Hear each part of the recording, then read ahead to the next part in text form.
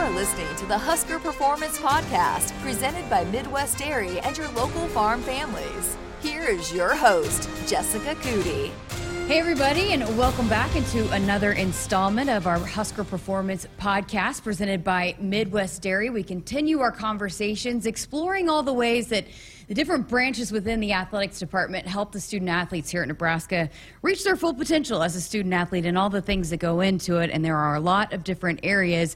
And one area that we've heard brought up a lot with different coaches, but we don't know actually a lot about, we haven't explored as much, is the NAPL, so the Nebraska Athletic Performance Lab. So we're going to dive into that today. We're going to hear from head coach John Cook with Nebraska Volleyball coming up here in just a little bit, but we're going to start our conversation with the Director of NAPL, Matt Thome. Thanks so much for joining us. Thanks, Jessica. Thanks for having me on. We've been trying to set up this conversation because, I mean, we've had some questions. People want to know a little bit more about it. I myself was just sitting here picking your brain about it. So I think it'll be fascinating for people to hear exactly what you guys do. So thanks again. I know you guys are busy. Yes, very busy, but yeah, you're right. It'll be fun to kind of chat about it a little bit. And I know everybody has a question about what sports science is, and that can look a lot of different ways. So it'll be fun to chat about it a little bit. Okay, so let's just start at the simplest form. If people were to ask NAPL, the Nebraska Athletic Performance Lab, how would you describe it? What would be your simplest definition of what it is? Well,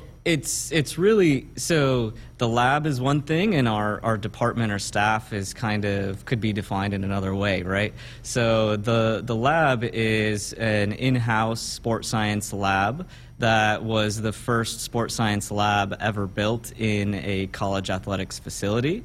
In terms of sports science, that is very broadly really the application of scientific principles to improve sports performance. Now, that's pretty broad, so we can kind of go into some more detail on that too. But yeah, and I mean, I've mentioned it a lot. I mean, Coach Hoiberg came in here and said when the team was struggling with free throws, they took them up there. I know Coach Cook has talked about taking his new athletes up there every time, and you guys measure the athletes as they go along.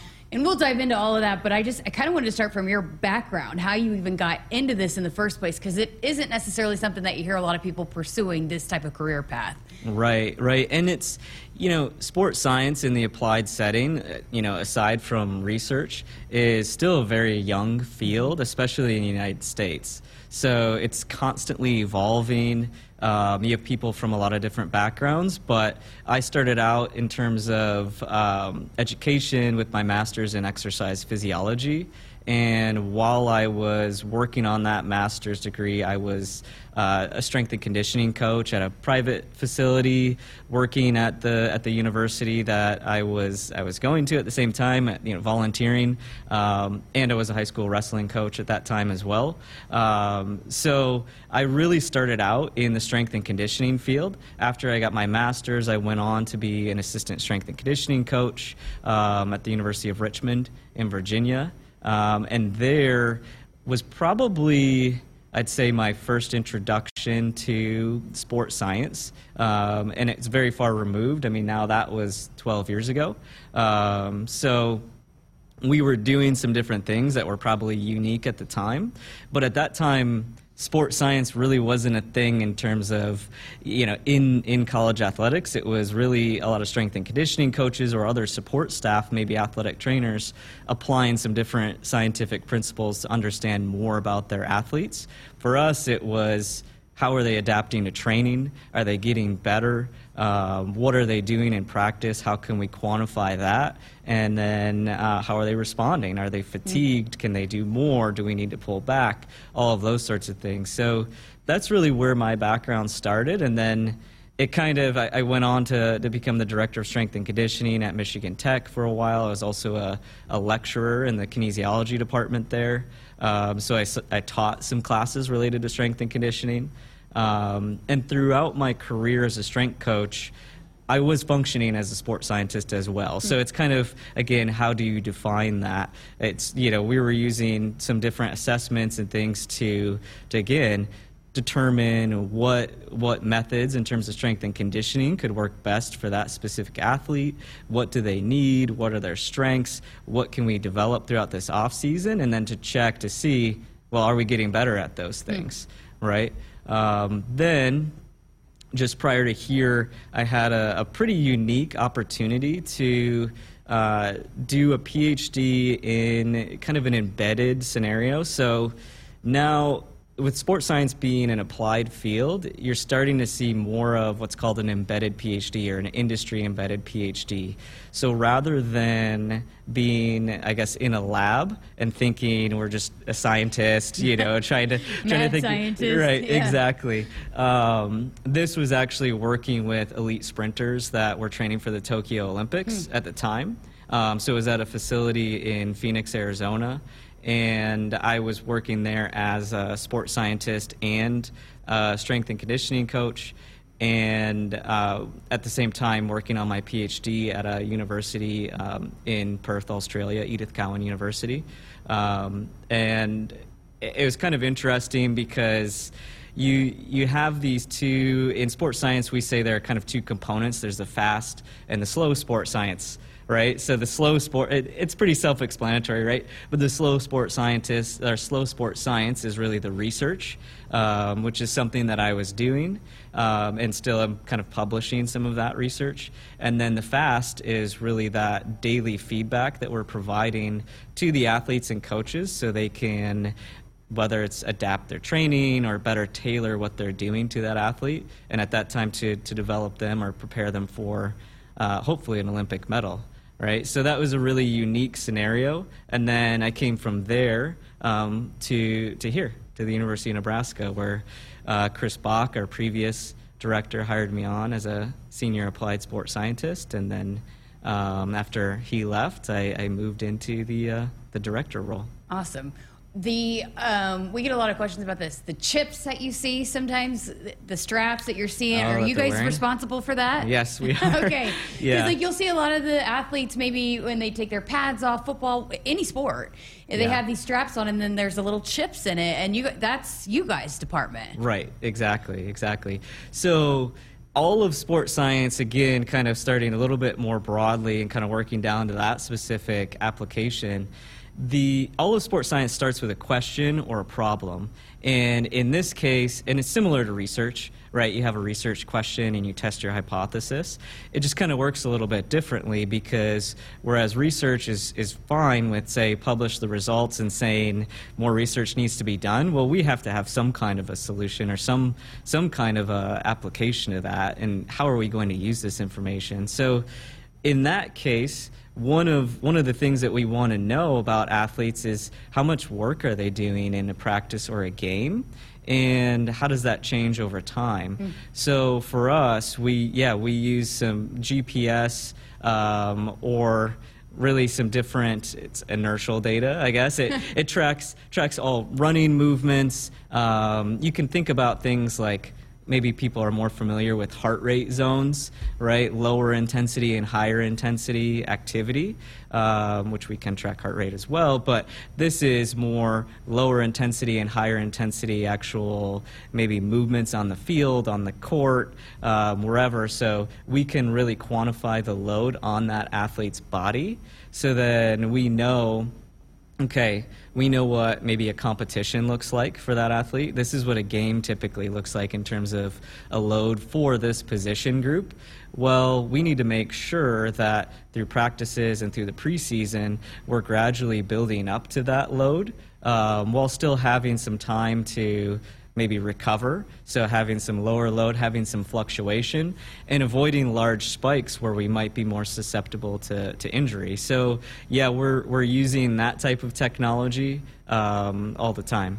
Okay, so how cutting edge is what is in place here at Nebraska compared to other colleges? Are there a lot of facilities like this? Coach Hoiberg, again, I keep mentioning him because he's one that's brought it up a lot and sparked my interest in this. But he said his son now is working for an NBA team that they're installing a performance lab, and they have come to take away from some of the things that are in place here. And so is that pretty cutting edge what you guys have in place here at Nebraska, collegiately and I guess professionally? Yeah, absolutely. I mean, the NAPL was actually first built in 2013, and it is really interesting. It's still a cutting-edge facility. And that's telling with, yes, the teams from the NBA, from Major League Baseball, from the NFL, the Olympic and Paralympic Committee, all groups from all of these organizations either talk to us about what we're doing or come visit the lab oftentimes to see, hey, what has worked well for you, and how can we replicate something similar to this? And every time they walk in, they're in awe of, wow, this is amazing that you have this. And or I'll hear, visiting teams, sports scientists, maybe we'll chat and we'll kind of show them the lab, and they'll say, yeah, we have something like this, but not really even close. And so it's still very, very unique. And not only that, but not only the facility itself, but the staff. We have 5 full-time sports scientists and a sports analyst as well that work for us. So our ability to reach as many student athletes as we can is much greater than most universities. Don't have a single sports scientist. You'll have kind of similar to what I was doing early on in my career. You'll have the strength coach trying to function on the side as collecting some sports science data, whereas having a dedicated sports science team is still unique, let alone having 5 full-time sports scientists. Wow. Another thing too is I'll talk to recruits, all sports, and I know a lot of sports will take their recruits up to see you guys, talk to you guys. And that's something that they'll bring up and what they liked about Nebraska. And so, and again, part of it is that it's different and it's not offered everywhere when they're going to all these trips. So when you talk to these prospective student athletes, what do you tell them, I guess, in terms of, hey, this is something that we could potentially do for you when you come here and be a student athlete at Nebraska? Yeah, we what we try to do is educate them on the process because, again, like we kind of talked about in the beginning, that what sports science is sometimes a foreign concept to people, or they maybe have used some of it, but in terms of what that actually means to them and how is that going to improve their performance or reduce their likelihood of sustaining an injury. So we try to explain that to them along with specific examples of how we use that. So like I mentioned earlier, it all kind of starts with a question or a problem.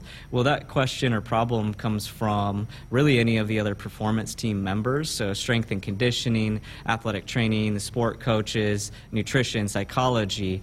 We're talking and working with those groups in terms of what are their needs and what do they need to see. So for example, strength and conditioning, right? We want to do some kind of performance profiling assessments related to that sport so that then we can provide that information to the strength and conditioning coach and they can tailor their programming to that athlete's needs, right? Similarly with athletic training, it might be, okay, let's talk to the athletic training staff on this team and see what are some of your most common injuries that you're sustaining. Is there anything that we can look at in terms of maybe predictors of that injury or things that could lead to that injury that we can assess? And then again, those things, maybe it's range of motion or general movement that could be trained in order to reduce the likelihood of that. And then, on the flip side, unfortunately, we're going to see injuries, but we also do a lot of work with return to play as well. So how can we add, in every situation, it's how can we add more information to the process, more context or paint a clearer picture surrounding what that problem is. We like to say we're data informed. It's a data informed process rather than data driven. So in all of these scenarios, we're not using the data to replace the expertise of the coach in their experience or the intuition or expertise of any of the performance team members. We're just putting that information in their hands, helping them interpret that and use that and apply that in their system. Wow. So we're going to hear from Coach Cook, and he kind of dives into a little bit what you guys do for volleyball. And I had mentioned Coach Hoiberg and brought his guys up there when the free throws were not going down, and you guys were monitoring some of that. Can you maybe dive into some of that, and what are some of those specific things that when they go up to the lab, what you guys do, and even just, any sport that could maybe trigger what people, if they've watched a sport, what it might help them paint the picture of when an athlete goes up there to your lab? Yeah. Good question. And the first, a lot of our time is actually outside of the lab too.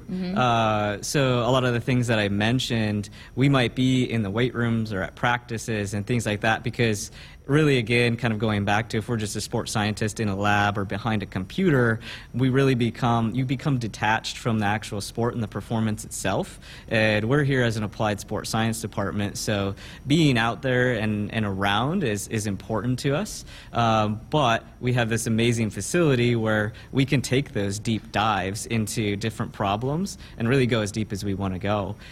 So one of the large features, I guess, of that performance lab is our biomechanical analysis and our ability to essentially evaluate movement, in any way, any form, right? So it could be a sport-specific movement. It could be maybe some general different types of jumps or sprints or changes of direction in a return-to-play scenario or a performance scenario.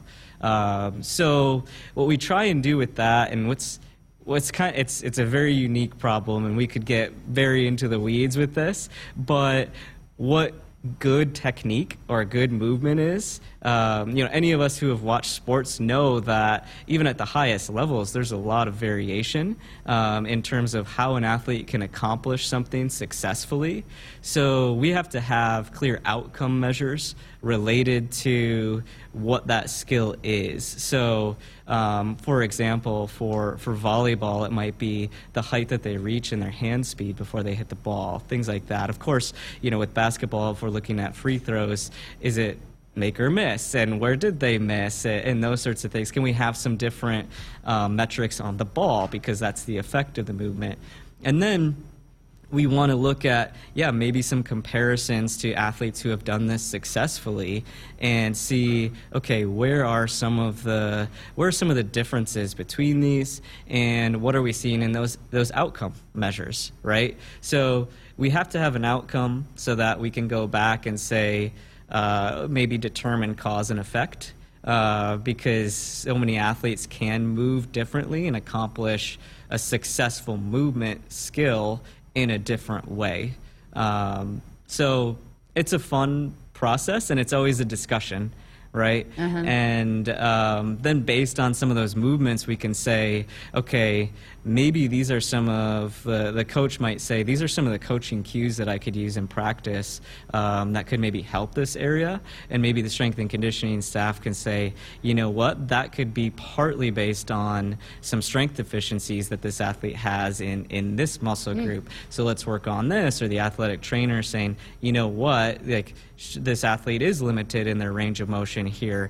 That could be potentially leading to this technique. So while we could kind of diagnose what's going on, we still work with all that staff to say, what do you think? Right. And why do we think we might be seeing this? It's why Coach Cook, it's why a bunch of coaches have said it's a team thing. I mean, you guys can't do your job without them, and they want a support staff around them that help their athletes achieve their highest level, right? I mean, at the simplest form, it takes a team to make everything work. Yeah, exactly. And that's where again, the applied setting is different from the research setting, in that once we collect the data, it's not just publishing the results and moving on. It's the data leads to a conversation. And then that conversation together with the performance team leads to a decision in terms of direction that we want to go. So I guess kind of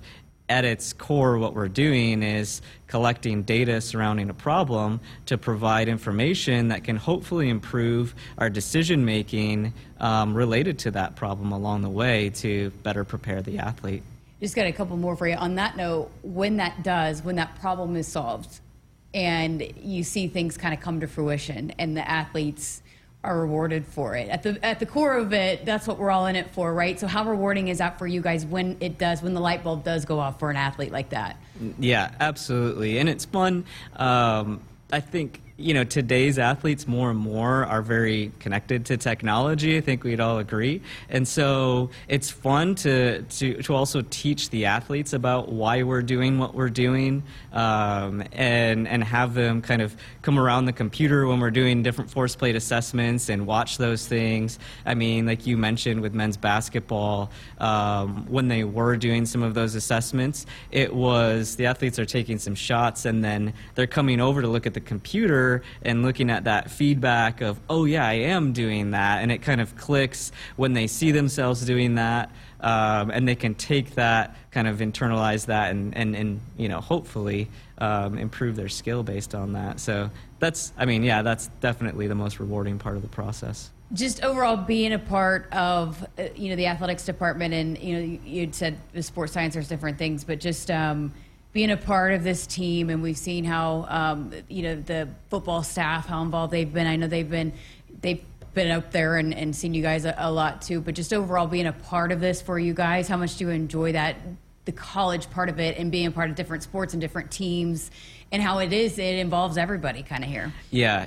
Oh, I love the college setting, really. I've worked in several different settings, but I like it from a sports science standpoint. We get to help the athletes all year round and throughout their college career, and so you really get to see that development. But also, when you compare or contrast this to maybe the professional setting, oftentimes your main contact with the athlete is during the in-season period. And while we can monitor how athletes are responding to whatever it is, the workload that they're being subjected to in games, and how they're recovering from that, so there is application. It's still fun to really just see the development of athletes and have that time throughout the off season, and again work with each of the groups. So I think it's a really unique setting, and it's a fun setting for the application of sports science. Anything I missed or that fans should know about, or listeners should know about this, that I have totally spaced on, or that I wouldn't have thought to ask? I don't know. I think we covered it pretty well. I hope that people don't think that we're ESPN sports science. Again, we're trying to improve performance rather than just add this kind of other flashy layer for recruiting purposes. We're here dedicated to improve performance, and we're always talking about trying to move the needle. So, and it's not just an overall blanket assessment that you do. It is tailored to different sports, different athletes, different needs of individual athletes and coaches and programs here at Nebraska. Yeah, absolutely. Sports science, how that looks can be completely different depending on not only the team and the sport, but also just that specific staff's needs, what complements what they're doing, really. All right, and we're going to dive into that with Nebraska Volleyball. What does this NAPL lab do for them coming up next with head coach John Cook? Matt Thome, appreciate your time. Thanks so much. It was a fascinating conversation. Thank you. Glad to be on and talk about some of these things. Late night studying, intense practice, cramming for that big test? Take a moment to reset yourself with dairy. Dairy foods like milk and yogurt allow you to stay in the game with immunity-boosting nutrients like vitamin A, vitamin D, zinc, and protein to keep you fueled without the crash. Trusted by athletes and supported by science. Now we continue our conversation on NAPL with Nebraska head volleyball coach John Cook. Okay, well, Coach Cook, talk to me about NAPL and how, when it first was implemented, and why you felt it was important for your program to get involved with NAPL. Well, that was the brainchild of Coach Osborne when we redid the stadium. I might be one of the only coaches now that remembers that. So, but we redid that stadium, and he put that in there, and there was an MRI machine. But they wanted to put in and start studying sports science, and so a couple great things came out of it. First of all, a study of sleep, and we found out athletes don't sleep. And what was leading up to that for us, we did several studies, like vitamin D studies and iron studies with our group. And so for us, it was just a natural fit because we're always trying to find an edge. So sleep was a big deal. And then they put on these high-speed cameras so we could look at arm swings. And because arm swings are very, very important for volleyball. Mm-hmm. And is there something we can do to prevent players maybe from injuring their shoulders or getting tendonitis and things like that? So we started using it for that. We used it for the sleep study. And then, of course, during COVID, we were all getting tested up there.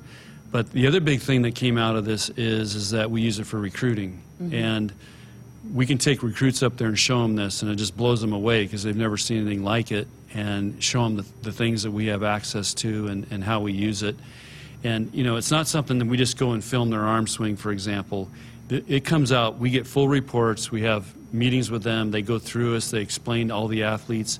And what's really, really cool for me is we can compare Michaela Fecke to Maddie Kubik to, you know, Lindsay Krause. Mm. So they've got this data going back on, we can look at our best players and see where are we lacking or where are we doing well with the players we're recruiting, and then how can we try to get them to match up with our best players. Wow. Why is it important for you to utilize literally everything that's available here, and you have a performance team? Why has that been so important for you and your program? Well, I think it was in 2000, and I was hearing a lot about, we hadn't been to a Final Four in like 4 or 5, 6 years, and I'm like, okay, we gotta change it up here. We gotta do something and try to get ahead or find an edge. And so I decided, I think it was in 2013, and I think had 8 new players come in that year, transfers / freshmen. So I mean, we literally turned over our whole team. And I'm like, okay, we got to get everybody on the same page. And so I ran into a Navy SEAL commander, Jack Riggins, who does radio now, Dr. Widman, who was working with football, and we finally got our strength coach, and we finally got a nutritionist. And so I said, and we got to get everybody in the same room, and our athletes have got to meet with these guys so they all know what we're doing and how we're trying to help them, and really start making that, you know, important. Because one of the things I love to do, is when the NFL guys come back, or our pro players come back, Jordan Larson or Kelsey Robinson come back, I always ask them, if you could do anything different in your 4 years here, what would you do different? And 99% of the time, they'll all say, I wish I would have paid more attention to nutrition, and I wish I would have done yoga, stretched out, prehab, rehab, and, you know, post-practice things to take care of my body. Because once you go pro, you got to do that stuff, or you're not going to last. You're going to get cut. And so we said, okay, can we get our freshmen to start thinking that way, you know, high-level performers, and this performance team to help them. And our performance team's changed over the years with personnel, but we're still trying to do the same things and get everybody on the same page. And again, it's sending a message to these athletes and their families, like, we're coaching the whole athlete. We just don't care if you can go out and get 30 kills a night, you know, or set the volleyball. We're trying to develop you as a complete athlete. And sports psych, too. I mean, I was told you were one of the first coaches to really embrace the mental health part of it, too. But for the sake of NAPL, do you like the science part of it? You get kind of nerded out on that kind of stuff? Love it. And yeah? I mean, I was grabbing my hands when I first started coaching on every scientific study for volleyball that came out. And so, for example, when I first started coaching, is volleyball an anaerobic or an aerobic sport? You know, and nobody could really answer that. So people started doing studies, because we were trying to figure out, and I was so lucky when I got here. Boyd Epley was our strength coach, and football was, and again, this is in 2000, 99, 2000, and football was, you know, getting it down to, here's the average length of a play. So we're going to train this system, you know, 7-8 seconds, and then a break, and then 7-8 seconds. We got to train power. But some guys run more. So they were really looking at all that stuff. So I'm like, okay, how do we do this for volleyball? And we started studying that. We did studies on volleyball. How long is the average rally? And it's very comparable to football. It's kind of a start, stop, start, stop. But you got to train power. But you also, in volleyball and football, you got to go 3-4 hours. So is it aerobic? Is it anaerobic? It's really a combination of both. So you have to train both those systems. And you know, when I first started coaching, it was like, okay, we're going to run a mile today. Well, running a mile does not help you for volleyball, just like it doesn't help you for football. But that's kind of the old school way of doing things. And so I really got into it and really was very interested in how we were training. You know, and that was another thing that, I'm rambling here a little bit, but the model was all the strength coaches were ex-football guys. So do we want to train volleyball players like football guys? Well, no, we're not. We don't need to squat 500 pounds. So we looked at that and adjusted how we were training our athletes, and I think we do it as well as anybody in the country. Last thing, just the NAPL and Coach Hoiberg had talked about how there's a lot of NBA teams that don't have an NAPL lab like this. Just how, again, it sets Nebraska apart, that trying to do whatever they can to provide the best possible opportunity for the student athlete to grow overall, not just what they're doing at their individual sport. How important is that? Well, I think anything can give us an edge, and it comes down to 1 or 2 points. For Fred, it comes down to they hit a 3 at the end or not.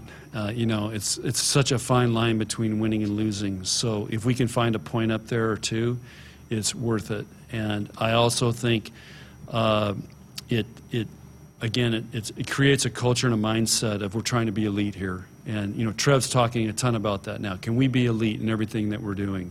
And I think we're working on that. I mean, you look at the facilities we have, the nutrition, new training table going in, and all those new weight rooms, and all these things. We're trying to be the best and be at the top. And it's a competitive world out there, so every edge we can get, we got to take advantage of. Great stuff right there from Coach Cook. Thanks so much to him and to Matt Thome for joining us. This has been the Husker Performance Podcast presented by Midwest Dairy and your local farm families. Thanks so much for listening. I'm Jessica Coody with the Huskers Radio Network.